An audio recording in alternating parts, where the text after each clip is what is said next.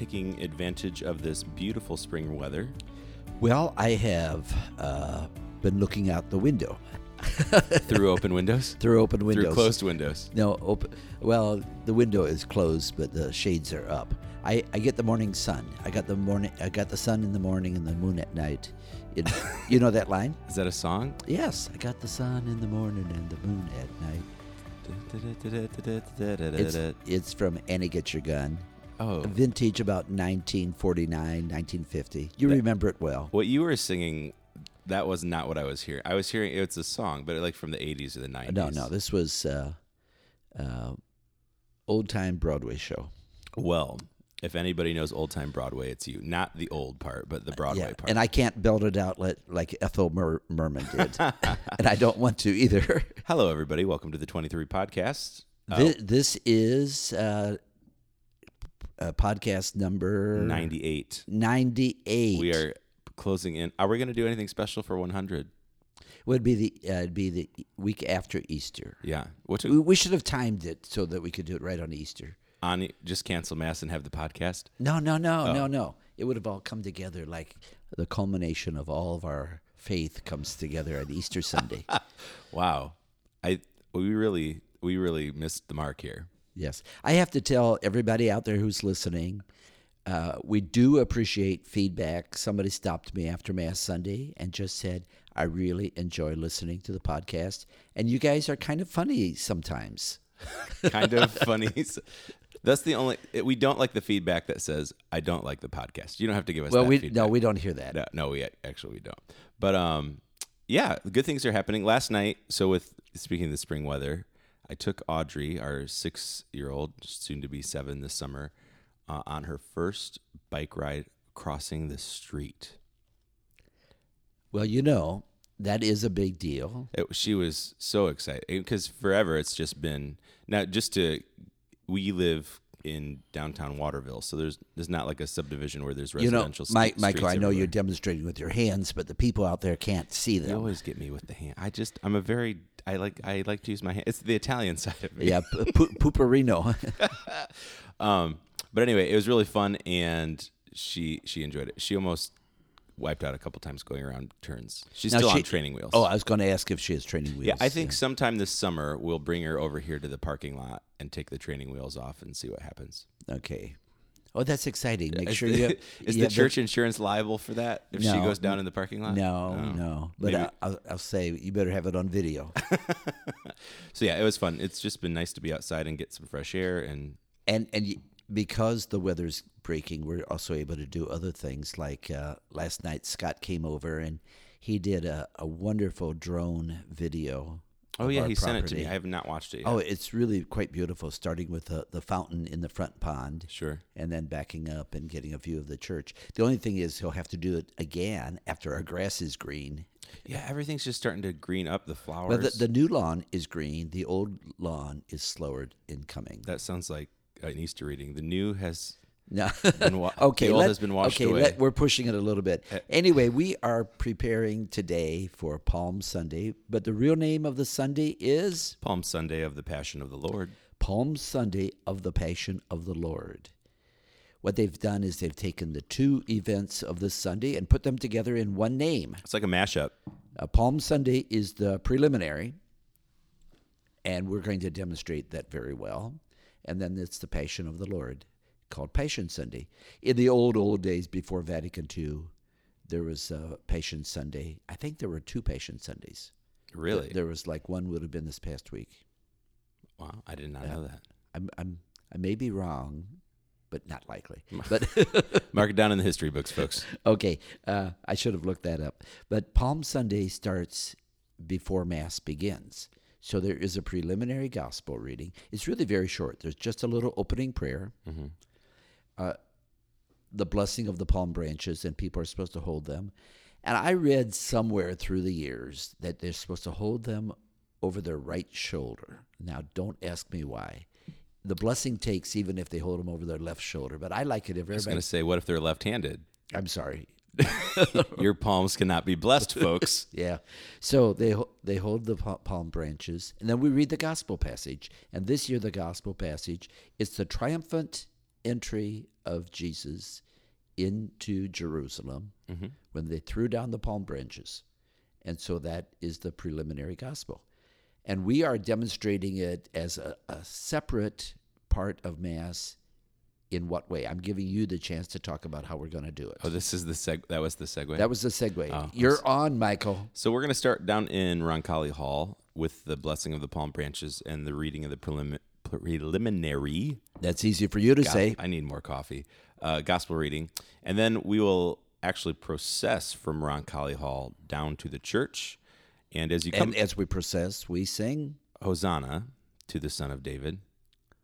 So we will actually be singing that in the church. So as you're coming into the church, you'll hear the music down the hall. You'll come into the church, we'll be singing Hosanna. And then once everybody's in their place, we'll begin the gathering song for Passion Sunday. People are already trying to figure out the logistics. Do they go to church, stake out their claim where they want to sit? This is such the human element. This is such first world problems. Nobody cares where you sit. Just a lot of people care where they sit. You know, some people don't have food. I think yeah, that's true. If you want to be a person of profound and deep faith, you simply meet in Roncalli. Let it happen. And let it happen. And when Says the two guys that have seats. I've got a seat reserved, and you got a whole bench. Right.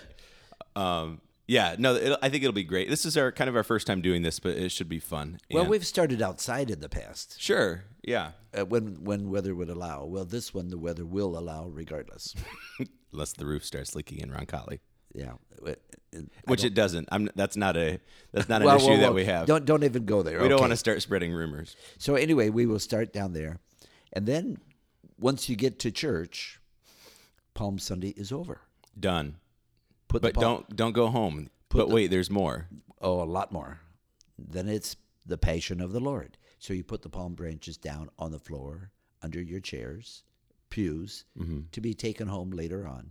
But don't keep playing with them through Mass and sticking them in your little brother's eye or anything like that. Crocheting the latest origami trends. Oh, yeah. I did not use the right words, but well, people braid them. Braid, that was the word. And that drives me crazy. Some people think that's what you're supposed to do, and they spend the whole Mass putting them into some neat cross of some sort. And I would say, whoa, I saw that when I was in grade school, and that's kind of cute if you got the time, but don't do it during the liturgy. Amen. Amen. The podcast is slowly becoming Father and Michael venting all of our frustrations with the Catholic Church. The do's and don'ts. Well, I think somebody told me a year ago, I said, you mean you did that during Mass? And she said, oh, Father, I thought we were supposed to. So I think people have a lot of notions of what they're supposed to do. Like read the bulletin. Well, they better not. I just wanted to get that one in there. Do they do that during Mass? There are some that read the bulletin. And those that do, I can feel them blushing right now. Yeah. They're not the same people who listen to the podcast. No, clearly. No, these are the loyal Catholics in this audience. Okay. Yeah. Did you hear that out there? Okay. So let me read the reading that we have for Palm Sunday. I'm not going to read the reading for the Passion Sunday because that is the Passion according to Luke. And this would not be the 23 podcast. It's actually very interesting that you say that, because the Passion of Luke is chapters 22 and 23. Oh, that's cute. Of Luke's Gospel. I like that. Yeah, so it's the 22, 23 podcast. But the Gospel of the Palm Sunday part is Luke 19, verses 28 to 40. Jesus proceeded on his journey up to Jerusalem. They always say up to Jerusalem, although it's going south. Did you know that? So why is the word up translated there? Because it's in a hillier country, it's a higher elevation. Oh, so Ohio boy. Yeah, we do the up and down as north and south. That's all we've got. Yeah. So you go down to Cincinnati or up to Toledo. Mm-hmm. But here they go by elevation. So they went up to Jerusalem. Got it. As he drew near to Bethphage and Bethany, two separate towns, at the place called the Mount of Olives, he sent two of his disciples. He said to them, "Go into the village opposite you, and you will enter it, and as you enter it, you will find a colt tethered on which no one has ever sat. Untie it and bring it here. And if anyone should ask you, 'Why are you untying it?' You will answer, the master has need of it. So those who had been sent went off and found everything just as he had told them. And as they were untying the colt, its owners said to them, Why are you untying this colt? They answered, The master has need of it. So they brought it to Jesus, threw their cloaks over the colt, and helped Jesus to mount. As he rode along, the people were spreading their cloaks on the road. And now, as he was approaching the slope of the Mount of Olives, the whole multitude of his disciples began to praise God aloud with joy for all the mighty deeds they had seen. They proclaimed, Blessed is the King who comes in the name of the Lord, peace in heaven and glory in the highest. Some of the Pharisees in the crowd said to him, Teacher, rebuke your disciples. He said to them, I tell you, if they keep silent, the stones will cry out. What does a stone sound like when it's crying? You've heard of Mick Jagger, So, the Stones. Oh. My favorite line in this, not from a theological or spiritual dimension, is the master saying, Why are you untying this colt? It's so calm and relaxed and not, Yeah. What the heck are you doing? That's my colt. You're taking it. You're taking it. This is a pretty powerful reading about a triumphant entry into Jerusalem. Mm-hmm. It's a movement of the masses, the multitude people. It was not highly orchestrated where there were paid professionals to go out there and cheer. It was like people spontaneously stepping out. It's in Matthew's gospel. This is Luke. In Matthew's gospel, you get the whole thing with Hosanna in the highest. Blessed is he who comes to the name of the Lord. Sure. Here it's blessed is the King who comes in the name of the Lord. Peace in heaven and glory in the highest. It's really the same terms, but Matthew is the one that we've used and we continue to use in the Holy, Holy, Holy of Mass. Mm-hmm. And have you ever thought about, when you pick the Holy, Holy, Holy, of course it's the entrance into the Eucharistic prayer, the second half of Mass. Yeah. We have the Lord be with you and with your spirit lift up your hearts, the preface. Mm-hmm. And then we sing the Holy, Holy, Holy. The first half of that, Holy, Holy, Holy, Lord God of hosts, heaven and earth are full of your glory, is taken from Isaiah, prophet, the prophet, chapter 6. Then the second part, blessed is he who comes in the name of the Lord, Hosanna in the highest, is from this passage. It's from this passage of Matthew's gospel, but the parallel. Sure. There's beautiful little examples throughout the liturgy of Scripture. I mean, this being a great one, but there's spots all over, just little things that we happen that are taken from Scripture. Yeah, the Mass, wasn't somebody just sat down one day and said, this sounds nice, let's write this, and this will be a part of Mass. It's all taken from historical development and passages that were very important scripturally through the years. In the Mass before the Second Vatican Council, those two parts of the Holy Holy were often separated. Mm-hmm. So we sang the Sanctus, and then we started the Eucharistic prayer, and then we did the Benedictus. The Benedictus means blessed. Mm-hmm. Blessed is he who comes to the name of the Lord. So it was more obvious that they were like two parts of a whole, but with a little prayer in between. Got it. Oh, that's cool. I've never But with heard that in mind, it's an entrance into the Eucharistic prayer, which is the same as this week is the entrance into Jerusalem, and Jerusalem is where it all unfolds. I can't help but think of the contrast between this gospel reading and then what we will hear 20 minutes later in the Passion. It's almost kind of jolting. Oh, it's very jolting, and you find yourself wondering, is this the same crowd? I had somebody last year or the year before tell me their theory is the people that were out there on the edge of the city welcoming him were not part of the group that said, crucify him, crucify him. Interesting. I think they were saying that for their own sake because they could not see that somebody could turn on Jesus so quickly. Well, I mean, we always try to take the gospel and see how we apply this to our modern lives.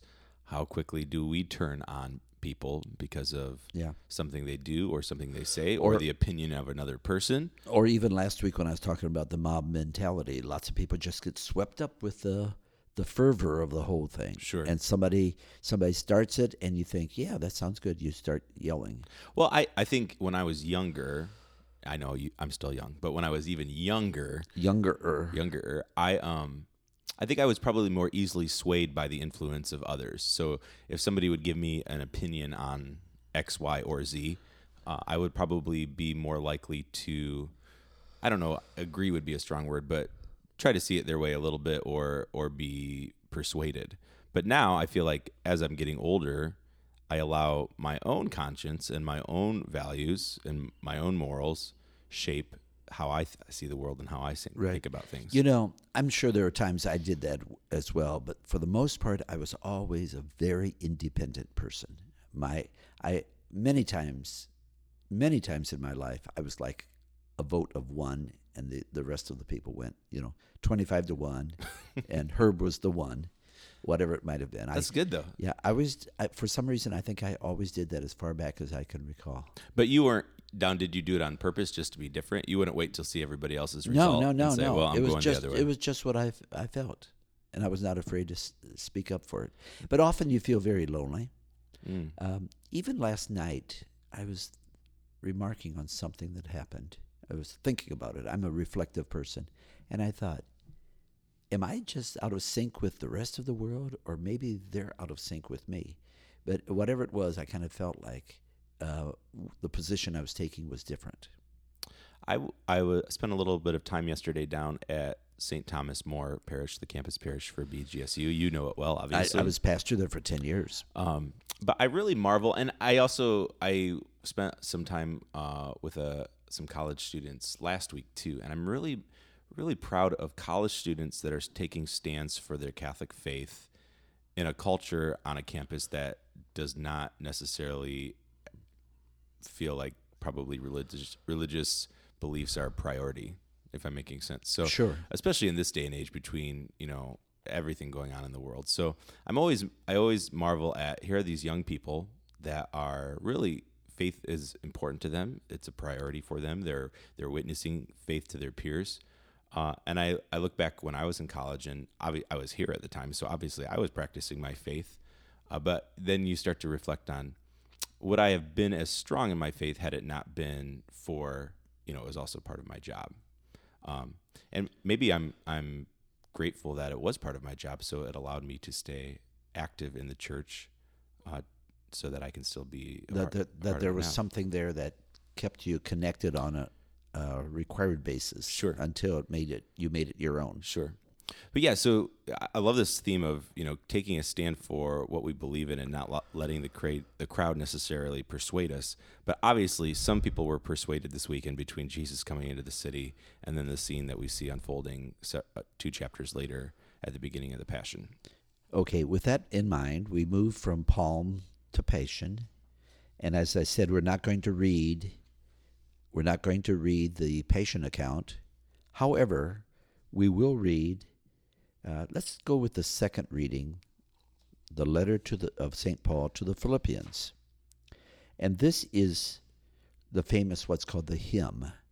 And when they call it a hymn, doesn't mean necessarily that you sing it so much as it was probably already intact in its own right and maybe used in liturgical circles. And Paul picked it up and used it in his letter to the Philippians. Oh, interesting. And so it is still used as a hymn. Often you were just telling me before we went on the air of a couple of different melodies, how this has been set to music over the years. Oh, sure. And probably dozens of times, but a couple that we have in our own repertoire. So would you like to read that? It's very good. Sure. A reading from the letter of St. Paul to the Philippians. Christ Jesus, though he was in the form of God, did not regard equality with God something to be grasped. Rather, he emptied himself, taking the form of a slave. Coming in human likeness and found in human appearance, he humbled himself, becoming obedient to the point of death, even death on a cross. Because of this, God greatly exalted him and bestowed on him the name which is above every name, that at the name of Jesus every knee should bend, of those in heaven and on earth and under the earth, and every tongue confess that Jesus Christ is Lord, to the glory of God the Father. And if you notice, there's really two parts. The second part which is the one that's more likely set to music. At the name of Jesus, every knee must bend. Mm-hmm. But you really shouldn't have that without having the first part, namely that he emptied himself. And I think that's the part that people struggle with, Some of the translations, even say he became sin. Well, he didn't literally become sin, but he became one with sinners. Sure. Can I ask you a question? Surely. At the beginning of this where it says... Don't call me Shirley, okay. Though he was in the form of God, he did not regard equality with God. Obviously, we believe that Jesus was fully God, fully man. But it says he did not regard equality with God something to be grasped. In other words, he did not cling to it and hey, I'm as much, I've got spirit as much as you. I'm as much as God. Rather, he did not cling to it. He did not grasp it. The old translation was, it was not something to be grasped at. They took out the word at. Probably bad English. It's something to be grasped. Rather, he allowed himself to be human. And then it even uses the image, taking the form of a slave. Again, do not think of slavery in the United States, but rather the lowest of people. He humbled himself to become among people. I'm eager for this Sunday as we're reading the Passion, to allow our crucifix in the church just to be a meditation as this gospel reading is proclaimed. I think, we've always had a nice crucifix in Roncalli, but this one you really just can't miss. And I think this one will be a new experience in a new space, and a beautiful visual reminder of what took place during this. Oh, totally. And, we are blessed with what we have, but this is still the people or the church. It's how we worship there that matters. Amen. We'll see you this weekend for Palm Sunday of the Lord's Passion.